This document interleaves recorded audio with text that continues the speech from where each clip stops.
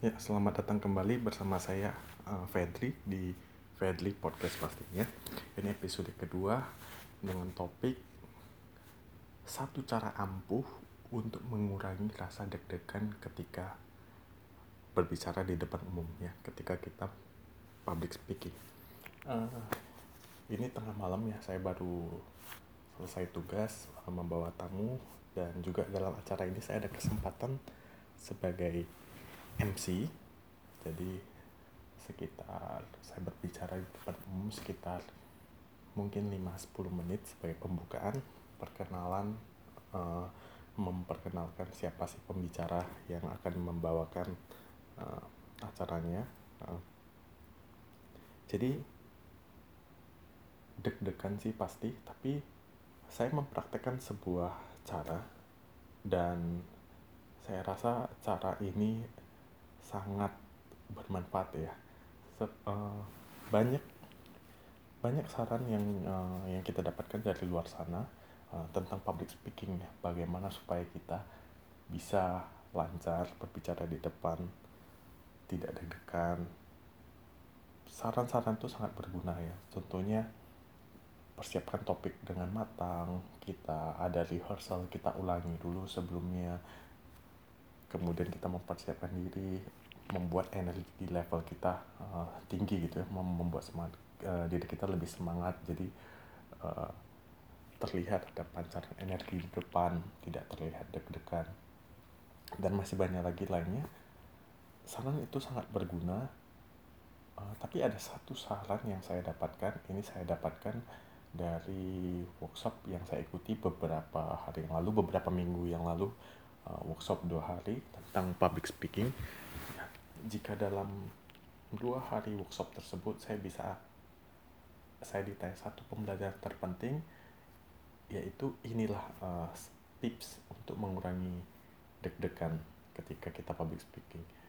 Sebenarnya kalau mau dibilang ini bukan hanya untuk mengurangi deg-degan ya, tapi hal ini juga berupa sebuah something yang harus dimiliki seorang public speaker jika mau berhasil dalam jangka waktu panjang gitu ya, maksudnya bisa bertahan dalam jangka waktu panjang sebagai public speaker.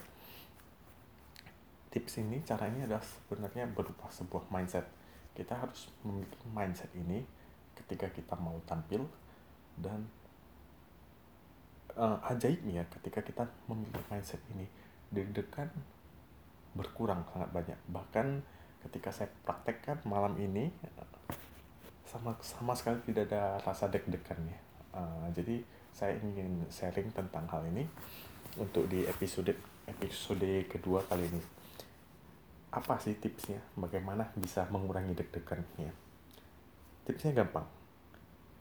Kita sering sekali ketika mau tampil, kita selalu memikirkan tentang bagaimana supaya penampilan saya bagus, bagaimana supaya penonton tidak bosan, bagaimana supaya alur cerita, topik yang saya bawakan lancar gitu, terstruktur rapi. Itu yang sebenarnya membuat kita terbebani. Tipsnya ini adalah coba kita rubah mindsetnya. Mindsetnya menjadi seperti ini.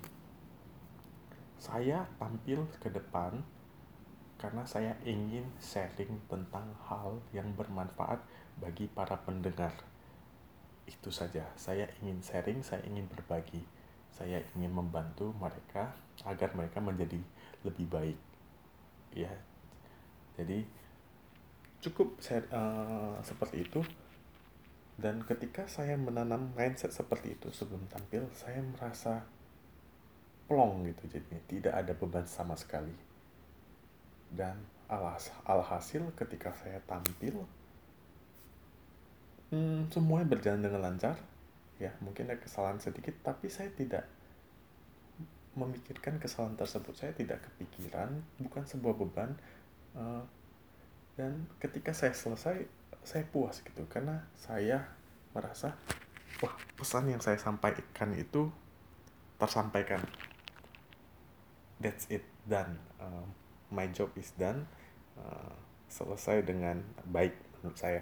Dan jika saya karena ini saya juga tidak ada merasa gimana ya, tidak ada satu rasa, eh, kadang-kadang sebelumnya saya merasa aduh nyesal saya karena ada kesalahan ini, jadi apa yang saya bicarakan tidak bagus gitu ya.